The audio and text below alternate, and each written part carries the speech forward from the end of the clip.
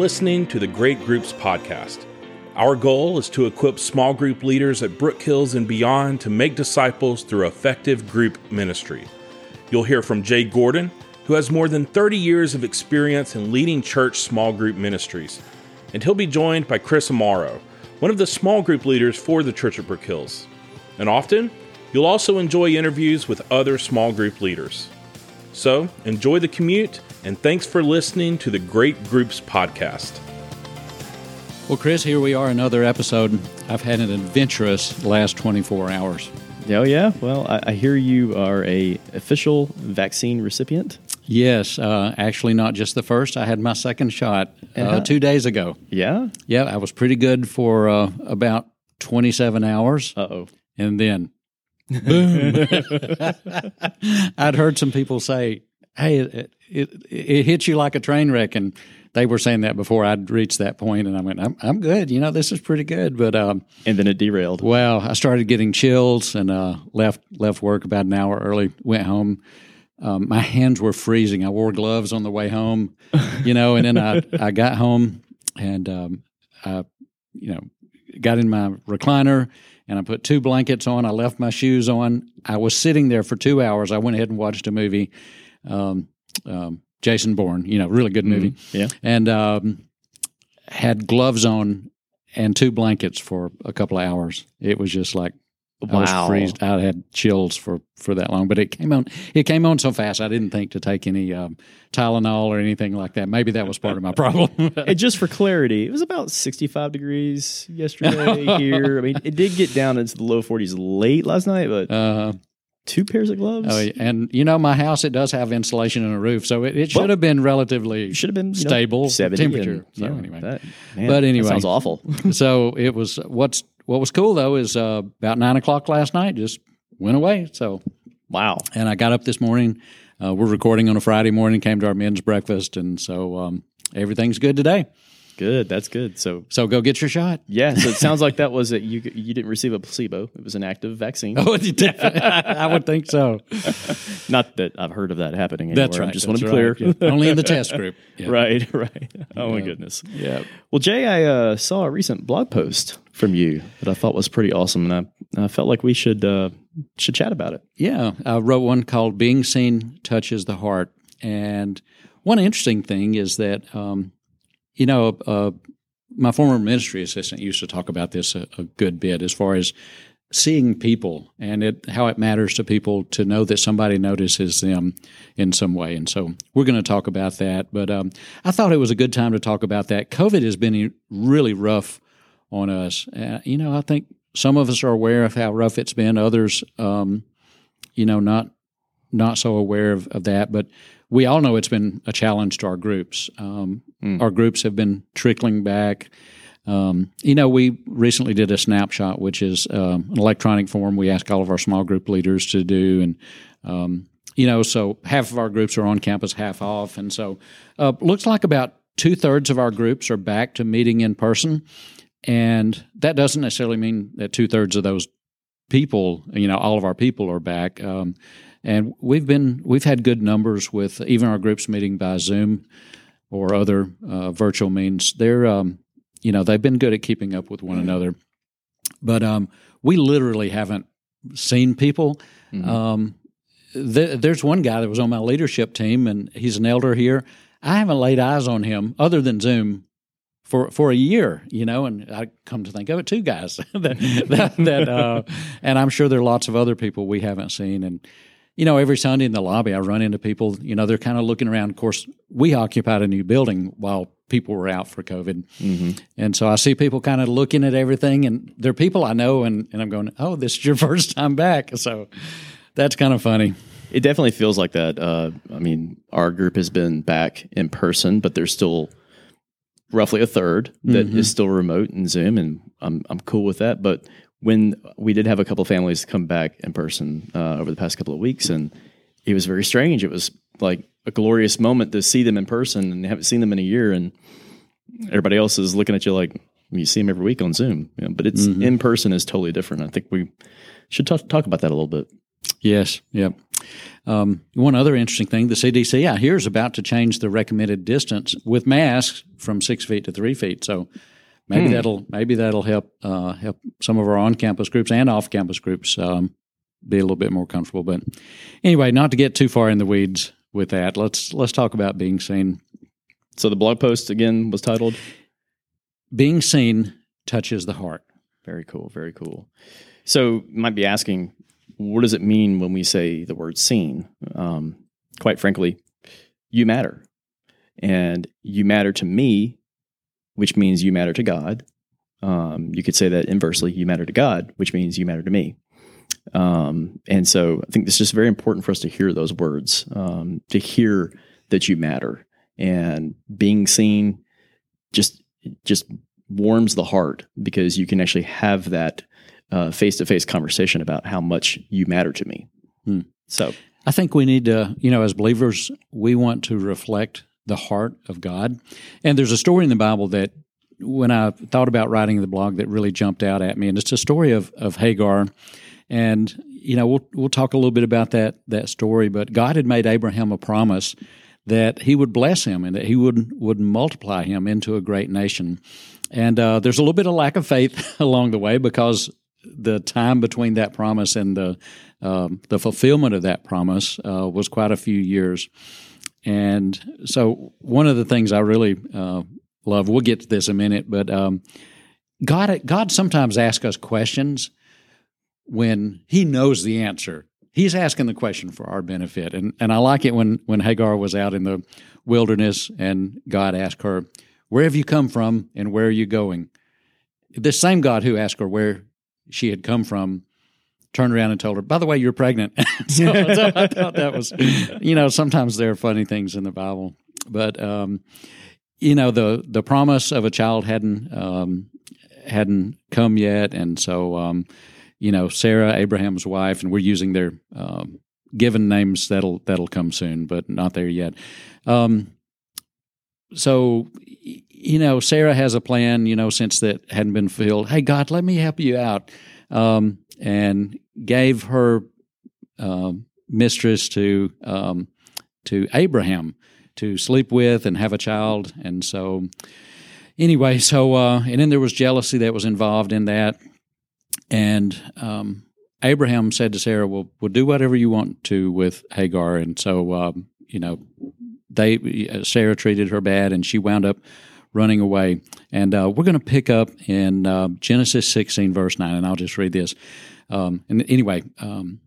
Hagar is out in the wilderness at this point. The angel of the Lord said to her, "Return to your mistress and submit to her authority." Then he added, "I will give you more descendants than you can count." And the angel also said, "You are now pregnant and will give birth to a son. You are to name him Ishmael, which means God hears. For the Lord has heard your cry of distress. This son of yours will be a wild man, an untamed and wild donkey. He will raise his fist against everyone, and everyone will be against him. Yes, he will live in open hostility against all his relatives." Thereafter, Hagar used another name to refer to the Lord who had spoken to her. She said, "You are the God who sees me." She also said, "Have I truly seen the one who sees me?" So that well was named Beer Lahai Roi, which means well of the living one who sees me. It can still be found, as of the writing of this book, between Kadesh and Bered. And anyway, I just thought that was cool. And I was thinking in my life of times when people have seen me and how much it meant. And this sort of can tie back to last week when we were talking with Nate Farrow about ministry to people. And our presence is just worth so much to people, just being there. And so God, in essence, came to be here with Hagar in her time of need. And I remember when I was in college, it's not often that we lose a friend we just graduated with, but I had a friend who had a disease and wound up. She passed away about 2 months after graduating from college, and it was just a really traumatic event for our circle of friends. And I remember being at her parents' house. They lived out in the country, and I was standing to the back fence, barbed wire fence, looking into their field, and just coping with all of that and trying to get myself together. And, another friend of ours came up and just put their arm around me. And just that physical act meant so much to me. I mean, I can go back there. I mean, it's been 40 years, 40 years, and I can just go back to that place in my mind like it just happened. And just the love I felt for that person who saw me and reached out. And here we have Hagar looking at God, and it means so much that she renamed the place. So it was her barbed wire fence place, So. That's such a good story. We talk about people that we encounter and that we're with and that we live life with. And even if it's just for a moment, their lives impact us in ways we can really never imagine. Mm-hmm. And we always, if not often, make the mistake of not letting them know that. Right. And I think that's critical.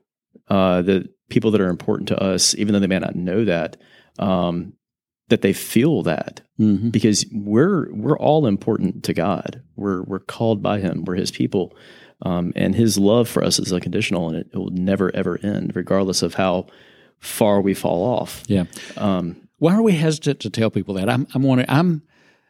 I'm growing in that in the last few years. With some people here at Brook Hills that just they're comfortable saying, I mean, one guy to another, "Hey, I love you," mm-hmm. and that's really started me on being more open. I mean, I'm not making great strides yet, but I'm making a few small strides. And just this week, I was emailing somebody that I served with at a former church, and I just thought about all we had been through. And during the email, I just said, "Hey, I want you to know your friendship blesses my life." Mm-hmm. And I think the biggest thing, as I smacked my chair into the chair, I think the biggest thing for us is there's a confidence level that, well, I should say it almost feels like you're still in the honeymoon phase or the dating phase of the friendship. I know that sounds awkward to say, but you're afraid to say, hey brother, love you, man, because you're afraid of how they're going to take it. But why? Yeah. It's such a compliment, such a loving thing to say. And if it's meant to encourage, it's not meant to make someone feel awkward. It's mm-hmm. meant to encourage them. Mm-hmm. And I think the recipient probably then feels the pressure. Love you too. Yeah. There's a funny comedian that I love to listen to that makes a running joke about responding with the same thing. Like when he was boarding an airplane, flight attendant said, departing the airplane, the flight attendant said, have a great day, and, hope you had a great flight. And his response was, "Oh yeah, you too." So he just kind of keeps responding with that. And so anyway, I probably didn't do that justice, but anyway, but yeah, when you tell someone you love them, it's you're genuinely saying, "Hey man, love you." Mm-hmm. You're not saying it so that they'll say it back to you. Right. And I think that fear of them saying it back and then there being this awkward moment. Yeah. But we have to get past that. Yeah. Well, let's take this into a small group world. And how can we see people? How can we show people that they're valued to us, knowing that helps them take spiritual steps? It helps connect them to our group, helps connect them to us, helps connect them to our church, helps connect them ultimately to God, which is one reason it's so important that we see people. And one simple thing that we do anyway, but sometimes we need to slow down and get a real answer after we ask it, but just ask the people in our group, "How are you doing?" And I've heard some people before say, they change it and go, "How are you doing? Really?" Because we always go, "Oh, I'm fine." Or right now. That's right. Yeah. That's a hard question. Okay. Because it's a natural question. Like it just comes out before you even think about it, you're saying it. But you don't want to be passive in their response. And so you have to plan for that. You have to force yourself to make time, because you legitimately want to know how they're doing, and that maybe everything's fine. Mm-hmm. Generally speaking, it's not. Mm-hmm. And there's a whole lot more that you need to sit and listen to. That's right. So important to ask that question, though. Yeah. Yeah, I think it's great to tell people that we're praying for them. Of course, if you have actually prayed for them, do not lie about that, but it's important to do. And, sometimes I ask people, "Hey, how can I pray for you?" Because that's a lot different than, "Hey, how are you doing?" This is asking for something that's like a continued effort kind of thing. And I hear people all the time struggling with, oh man, I ask somebody how I can pray for them, then I forget or whatever.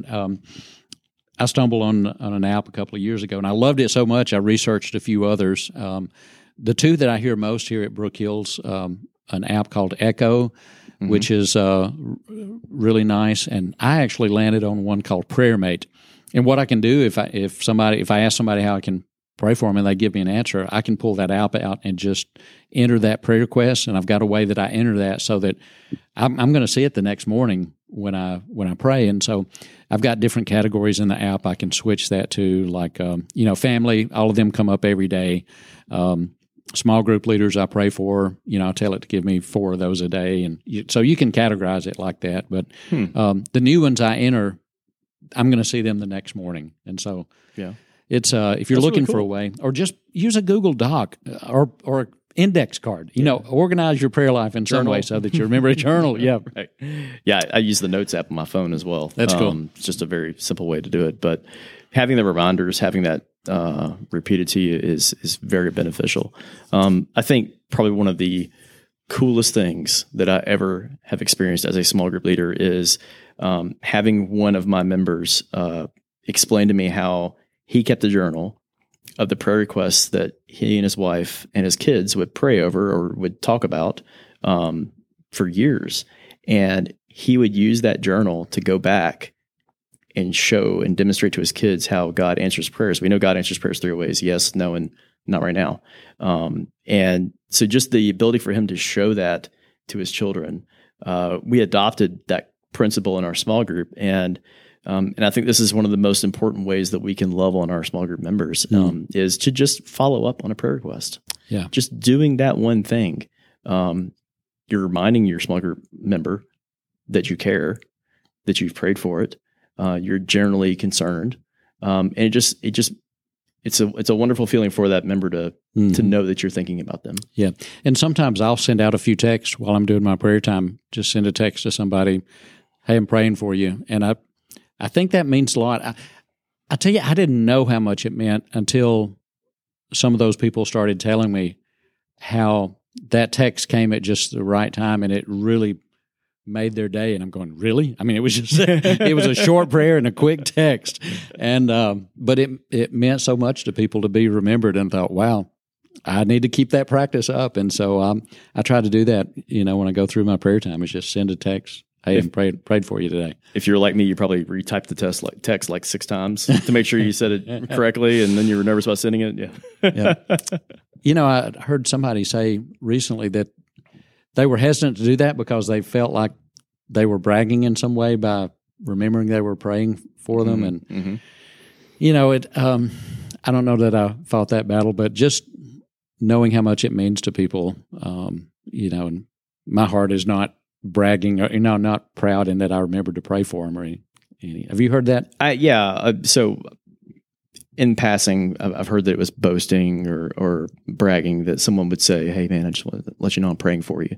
But I agree. I think it could be further from the truth. I mean, that's an encouraging moment, and probably the person that said it just didn't quite understand what the principle behind it was. Yeah, the love behind it. I think people that know our heart, they're going to know where that's coming from. Right. So, all right, let's talk some other ways that we can see people in our group. Call them by name is something that's really important. People like hearing their name, and I confess, I've got a lot of room to grow here. I don't tend to use people's names, but I'm working on that. And our executive pastor here, Dennis Blythe, challenged our staff to use names. It's important. It's an important part of connection. So I think that's a good idea. So I'm working on growing in that area. So explain this a little. So you mean like in your prayers calling them by name, or no? I just mean when we're greeting people, instead of just sorry, hey man, how's it going? Say hey Chris, how are you doing? Gotcha. Using your name. So we moved on from the prayer. Sorry for that not clear transition there, but ways. Talking about ways. So people in my group, if I'll just use their name, when I'm talking to them, I think that's important. And sometimes here at Brook Hills, there are people that come up and they'll introduce themselves, and that's good, to make sure people know our name. So that's a good habit to get in as well. Some other ways we can see people. Thing I've done before: go to kids' sports events, soccer game, something like that. That tells people, wow, he cares about our family. Mm-hmm. So much so he wants to see the world we live in. Absolutely, and that type of thing. And one of the things I jotted down was stop by and see their new house. And when I was new here at Brook Hills, the guy I'm now co-leading with, I told him about our house, and he and his wife came by on a Sunday afternoon, and it just meant a lot to me that he cared about where we lived and our house and that type of thing. And so, our life mattered to him. So that was good. One thing, checking on somebody after a storm, just to make sure they're safe. Go do something for them that's needed. Ever so often we, as a leader, might find out about a need somebody has in our group, and maybe it's something we can do, or maybe we can connect somebody in the group that has that skill, to fix a lawnmower or to paint a house, do a repair, whatever. Those are some things that are good. I think a really good one that we've kind of touched on already. Just tell them you love them. Yeah, just being willing to do it. Yep, so true. One of the things, as we move toward closing this episode, is just realizing we get joy when we see other people and their heart is touched. We get joy when we bring other people joy. So I just want you to remember that when we're part of the flow of love that's ultimately from God into other people's lives, we get blessed by being a conduit of His love. So I don't want us to forget that. And Chris, again, as we are coming out of COVID, we have a chance for a fresh start, a reconnect. I don't think there's going to be one certain Sunday or one certain week that we all announce, hey, COVID is over. I think it's just going to gradually. Wish there was. Yeah, I wish it was already. Yeah. But people are going to be trickled back in. But, just go ahead and consider this, starting now, a fresh start. And let's see people, particularly those we haven't seen in a while. Let's reach out to those we haven't seen and, express our love to them in some way. So here's my challenge for us this week. I love to do this in my small groups, and I want to reflect that on the podcast as well. For small group leaders, and that's who this podcast is for, pray through your roster, or some churches might call it a roll, but pray through your roster, and also think of ways that you can see each person. What's a need that you can meet in people's lives, be it praying for them, giving them a call if you haven't heard from them a while, following up on a prayer request, but just go through your roster and think of ways that you can see each person. Well, that's all for this episode of the Great Groups podcast. Please do subscribe on your favorite podcast app so that you won't miss the next episode. Also, visit us online at greatgroups.org and leave a comment there. We would love to hear from you. Thanks again for listening today. We'll be back next time with a conversation that inspires you to make disciples. And that's the point of Great Groups: make disciples.